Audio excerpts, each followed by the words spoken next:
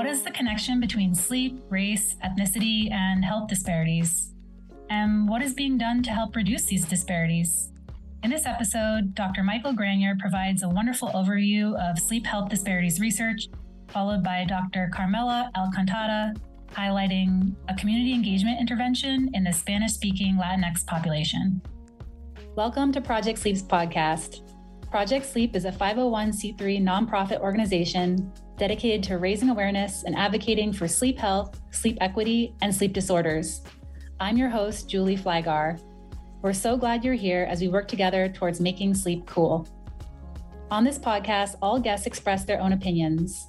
While medical diagnoses and treatment options are discussed for educational purposes, this information should not be taken as medical advice. Each person's experience is so unique, which is why it's so important to always consult your own medical team when making decisions about your own health. If you haven't done so yet, please hit the subscribe button so you never miss a Project Sleep podcast episode. And if you enjoy this podcast, please leave us a rating or review wherever you listen so that we can reach more listeners and raise more awareness. The Sleep Insight series invites listeners to learn about this amazing adventure we take every night called sleep. Through these insightful discussions, we examine sleep and our society's beliefs about sleep from a variety of angles. We hope you'll learn some cool new facts and analogies that you can use to help us raise awareness about this underappreciated 1/3 of our lives. We're really excited to have two presenters today to tell you a little bit more about their work in this space and catch you up in case you're not familiar with this area of research and this body of research. Thanks. So I'm really excited to be here, and I'm really excited that this is a topic that is gaining increased focus and attention. So my task over what I'm hoping is 10 minutes or less is to sort of orient everyone to sleep and health disparities research. And my goal is mostly to tell the history of where sleep disparities research has come and sort of where it is now, and talking about these policy directives. I want to start with this idea, though, that especially throughout the sleep scientific community, sleep is often thought of as something like this, as a biological process or a set of biological processes that are intertwined with each other and have many functions and have mechanisms on health. And there's a whole breadth and depth to this. But something that I continuously try to remind myself as a sleep and circadian researcher and the sleep and circadian research community is encapsulated perfectly in this quote by a sociologist, Simon Williams, who says, "When we sleep, where we sleep, and with whom we sleep are all important markers or indicators of social status, privilege, and prevailing power relations." And this reminds us that sleep isn't just a biological process. It's a process that occurs in context of the world, and it's universal, and it's impacted by all of these things. So a very, very, very, very brief history. Social and environmental influences on health have been studied for over 200 years. I mean, you have the first epidemiology studies going back to the 1700s, picking up steam in the 1800s, and even more so in the 19th century and into the 20th century. And they start out in Europe, and you have these early and mid-20th century studies that started looking at systematic differences, and particular areas that were looked at were environmental exposures. So this is where you had a lot of dirty cities and air pollution and disease and sanitation issues, healthcare access and utilization, and also differences in health status and outcomes based on who you were, especially socioeconomically. Racial ethnic health disparities research picked up steam, especially in the 1990s, and culminated with an Institute of Medicine report called Unequal Treatment. This was published in 2003, and it really defined the term of disparities for the field and really did set a research agenda. Since then, there's been some pickup in sleep disparities research. The very first study of sleep health disparities that I could find was published by Jourdain Jean-Louis and colleagues in 2000. So it was 20 years ago, but still relatively recent compared to other disparities research. And this is sort of the key disparities takeaway finding, was that minority men got less, and women to a lesser degree got less sleep than those who were white. There was some previous work that may have mentioned race or ethnicity differences, but this was really the first time it was a focus of a research publication. Probably the next key finding in the field was by Hale and Doe, Lauren Hale and Phoenix Doe, published in 2007 in the journal Sleep. And what they did that was particularly groundbreaking here was that they extended findings to a nationally representative sample. But you have Blacks and African Americans were more likely to be both short and long sleepers. You had Asian Americans more likely to be short sleepers, and other non-Hispanic Latino adults more likely to be short sleepers. And these findings have been replicated since many, many times. There's a huge uptick. I'm not going to mention all of the studies in this area, but I'm going to mention what I think are a few key ones. First of all, you had Jourdan Jean-Louis and colleagues really digging into this issue of ethnicity and sleep, not even just race, ethnicity, but how subgroups, environmental context impact sleep. This was another groundbreaking study led by Diane Lauderdale that actually extended these results to actigraphy in a large sample. This was a study where we looked at the interaction between race, ethnicity, socioeconomics, and other socio-demographic factors and how they fit together. We now have a number of meta-analyses. There are two in particular, led by Megan Petrov. There's the term sleep disparity was coined by Nirav Patel in this 2010 paper. You have growing literature on physiologic and genetic mechanisms linking some of these disparities outcomes. You have more integration of sleep disparities focus in other cohort studies.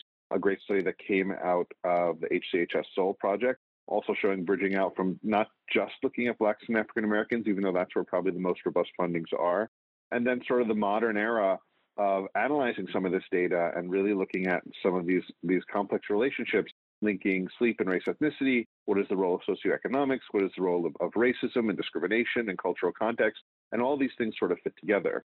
A socioecological model that we've been using and really is trying to sort of set the discussion for the field and how all this stuff fits together. You have sleep, you have all these downstream health outcomes. You have metabolic, cardiovascular, immunologic health, mental health, behavioral health, and cognitive health. And all these domains are all integrated with each other. And there's whole lines of research linking sleep with each one of these. But then what is upstream of sleep? Why, if we're going to make an impact on sleep in the real world of the public health, we have to understand what's upstream. So we have these individual level factors. These are the things like behaviors, beliefs, and attitudes, genetics, health. These are the things that if you cease to exist, they would cease to exist. And this is what drives individual sleep behavior. But what's important is the individual is embedded within a social level. These are things that exist outside of you that you're a part of. Things like your job, your neighborhood, your culture, religion, your social networks, your friends, your family. These are the things that these individual level beliefs, behaviors, and biology sort of come from. And we can't really extricate ourselves from these. I mean, anybody think about how your sleep in the past, just in the past week, was dictated by things outside of you, like your job or your neighborhood or your family or the busy street you live on or things you need to wake up in the morning for or stay up late for. And even still, way beyond the basic sciences is the social level or the societal level. These are things that exist outside of these social constructs like social networks and friends and jobs and families. These are things like racism, globalization, technology, public policy, the physical environment and conservation. These are things that actually impact sleep. There was a paper that was just published looking at wind turbines and wind farms and how that may impact sleep. So there's a whole ecology here, what drives sleep. And thinking about going forward, there's a paper that recently came out from an NIH workshop that was led by NIMHD that was focused on sleep health disparities. I was fortunate to be part of this workshop, and so were a number of other people in the field. And this was sort of what we set as sort of the agenda moving forward. We need more to develop and promote integrative research on sleep health disparities, not just looking at it from one perspective. We want a further development on understanding the causes and consequences of sleep health disparities, and also interventions to address sleep health disparities. This is something we're a bit behind on. And we also need to help build the research infrastructure and training opportunities for sleep health disparities, not just funding research, but helping to build the pipeline. And so, led by Project Sleep, we sort of I was able to help develop some of these ideas. I reached out to and got feedback from a number of people publishing research in this field, and we also got some input and endorsement from the Sleep Research Society and the Society of Behavioral Sleep Medicine, that these ideas were something they were willing to stand behind. There were these 5 policy initiatives, and this is what they were. Number 1, we want to ensure funding for early career pipeline programs that help individuals of low socioeconomic status and underrepresented racial ethnic minority groups to thrive in the medical and research fields, to help add their voice to the conversation, because they have perspectives that not everybody in the field is going to have. And so we'll get better questions, better science, and better answers if we can diversify the field a little more. We want to ensure dedicated research funding to develop and implement people-centered, community-led interventions to improve community awareness and treatment of sleep disorders and sleep loss. So sleep as a domain of health, as well as disorders like insomnia and apnea. And the focus here is not just treatment of these problems, but also helping to increase awareness. Dr. Kiley mentioned the TASH program, which is a great example of this. We want there to be more funding to educate the public health and healthcare providers on signs of sleep loss and sleep disorder issues, specifically those impacting racial ethnic minorities and underrepresented groups. I think there's a huge social justice issue here. The people who are not sleeping and having adverse health outcomes are the ones who are already systematically set up for worse outcomes in general. And a lot of the upstream factors have to do with things like work schedules and multiple jobs and shift work and environmental stressors that we could potentially intervene on. And we want meaningful research on funding to better understand and address these health disparities, and research funding to study how school start times in particular are impacting low socioeconomic and minority communities. I mean, the school start times issue is probably the lowest hanging fruit as from a policy perspective, because the research is so clear that this is something that probably needs to be done. And it's important to draw attention to the fact that the communities that are most probably disproportionately impacted by this are communities that are already stressed. So these were the 5 policy initiatives that we were talking about putting forward. Thank you so much, Michael.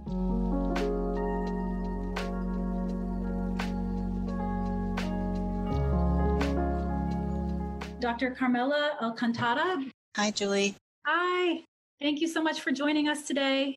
Happy to be here. So as Julie mentioned, what I want to do in this short time together is just highlight one of these kinds of community engaged interventions. And specifically, this is a Dormir Mejor trial, which is an ongoing R01 that's a hybrid effectiveness implementation study, but that's focusing on a health disparity population that's important, which is the Latinx population, and particularly Spanish-speaking Latinx population.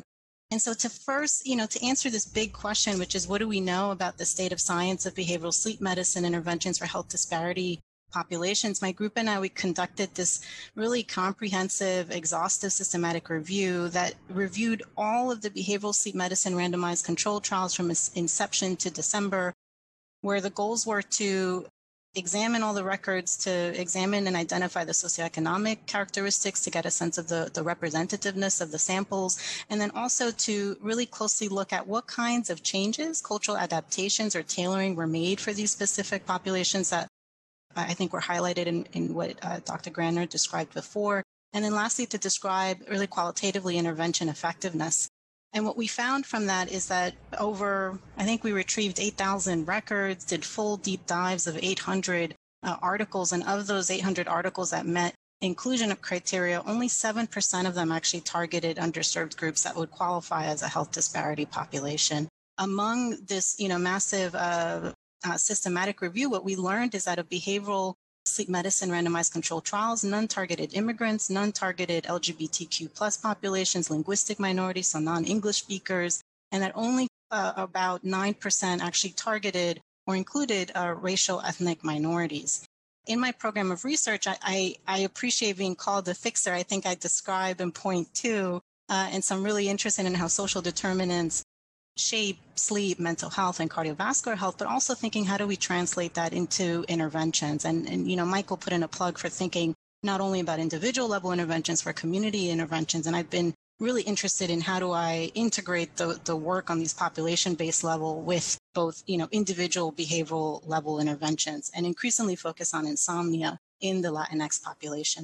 And the reason for that is if you take a temporal view, the prevalence of insomnia among the Latinx population is actually increasing. So in 2002, it was around 16%. In 2012, it's about 19.3%, with insomnia, as we know that in terms of behavioral treatment, CBTI is the first line of defense. And so we know what works really well, but that there's a lot of barriers to actually getting access, receipt of cognitive behavioral therapy for insomnia. And some of those, which we all know, and include insomnia as secondary. There's inaccurate beliefs about the importance of sleep, this limited access to qualified providers, which when you're referring to underserved groups and non-English speakers really becomes accentuated in terms of who is having qualified providers to deliver CBTI in languages that are not English. And in general, as that systematic review, the results of that systematic review underscored, there's been a lack of attention to these contextual language, literacy, and cultural factors. And so with that in mind, I and colleagues have been very interested to understand the role of sociocultural stressors and its relationship to insomnia and other sleep disturbances among Latinx populations, and use these large population-based studies, some of which Dr. Granner called out, like the Hispanic Community Health Study, to examine what's the relationship between specific sociocultural stressors and insomnia. And what we have found in two sets of papers that were published is that acculturation stress in particular, which is the stress of adapting and integrating to U.S. mainland culture, seems to be a pretty significant, consistent, and robust correlate of insomnia in the Latinx population. We've also had some in this work to show that also ethnic discrimination appears to be an important correlate of insomnia as well, in addition to chronic and independent of chronic stress. So this bore out in quantitative, population-based epidemiological studies, and also in qualitative work that we did, where we directly talked with patients and participants with insomnia. And time again in these groups, both in English-speaking groups and in Spanish-speaking groups, the salience of acculturation stress was actually very salient and pervasive. And there's been a lot of promise. It's cool and not intentional. I think I heard in the PCORI talk there was reference to several of these internet-based studies or digital health-based studies to address potential CBTI access barriers, particularly because of the supply and demand imbalance that we all know. And there's been a lot of excitement around digital therapeutics, digital treatments as potentially expanding access for underserved communities. Because of the supply and demand issues, we know that this might be especially helpful among Spanish speakers, and there might be a potential for faster uptake of behavioral health care because of increased access of digital health for these communities. This is just an example, by no means an exhaustive list, not an exhaustive list of various different kinds of digital therapeutics for insomnia that exist, and some of which have a pretty strong evidence base. And so this, the quantitative literature that I showed you, the qualitative literature, the promise of some of these digital therapeutics and the strong evidence base for CBTI in particular among English-speaking high SES communities really served as a strong foundation to fund for the Dormir Mejor study, which is an AHRQ, Agency for Healthcare Research Quality, R01 funded grant that reflects a collaboration between Columbia School of Social Work, Pear Therapeutics, which I'll describe, and also this 11-person bilingual English and Spanish community advisory board that includes patient stakeholders and other key stakeholders from the community and other respective areas. And so with this hybrid Type 1 trial, it's a hybrid effectiveness implementation study, as I mentioned, with three aims. The first aim is to culturally adapt an existing evidence-based digital health intervention and then to conduct a randomized controlled trial. The second aim is to conduct a multi-stakeholder evaluation to really understand and assess the barriers and facilitators to implementing a digital health CBTI treatment in primary care for Spanish-speaking Latinx patients. And the third is a cost effectiveness aim. We want to know, is it cost effective? How does it compare? And so using a rigorous cultural adaptation sub-study, that goes from the early stages of information gathering and very formative qualitative research to the final stage, which is this cultural adaptation trial, this randomized controlled trial. We're currently in the stage 3 and stage 4. I do want to say we have a lot of participant engagement and have been able to conduct focus groups in New York City actually during our surge in May through virtual platforms. And I think that's a reflection of just the community involvement that we've had thus far and are prepared to move to stage 3 and stage 4. But a community advisory board has been involved throughout this entire process. So in this intervention, the digital therapeutic that we are adapting and testing is Somryst. Somryst is, some of you may know, Somryst is the first FDA market authorized prescription digital therapeutic for chronic insomnia for adults ages 22 years old and up. It's really quite exciting. And so what we're doing is doing a deep dive, top to bottom review of Somryst and obtaining both community advisory board and participant feedback on precipitating and perpetuating factors of insomnia, the Somryst vignette characters and stories, the personas, the guidelines, really with close attention to health literacy and wanting to make health literacy and numeracy. Often numeracy is actually a topic that isn't often discussed, but that given in digital platforms, you're relying on content, wanting to make sure that we're attuned to and responsive to health literacy concerns to make sure that the therapeutic concepts are understood. And to date, in this short and trying time, we've already identified 71 different kinds of adaptations. Most of these are what we would refer to as deep level adaptations or tailoring, where it's beyond just the language or more surface level adaptations. And some examples of these adaptations, which are either surface or deep, include making sure that the vignette characters reflect the diversity of the Latinx population, that the video vignettes leverage cultural values of feminismo, and I can talk more about that later, really centering the immigrant experience. As I mentioned, acculturation stress in the quantitative work seems to be a major factor in the qualitative work, so making sure that that was foregrounded throughout the content of the digital health intervention, incorporating culturally relevant examples and proverbs, and really, again, attuning to health literacy, to reading levels, so all the materials at the 6th grade reading level, and also ensuring that there's captioning in these digital health interventions, which is something that is oftentimes missed.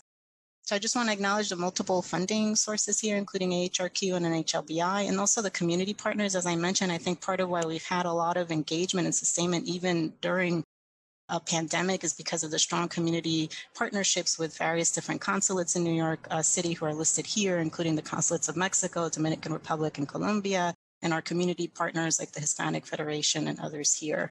I'll end there. Thank you so much for this amazing presentation. I know I'm inspired. I hope you guys are too by all this great work. All right. Well, thank you again to Dr. Granier and Alcantara for being here today and doing this special emphasis panel. It is so important. And I just can't thank you enough for all that you are doing.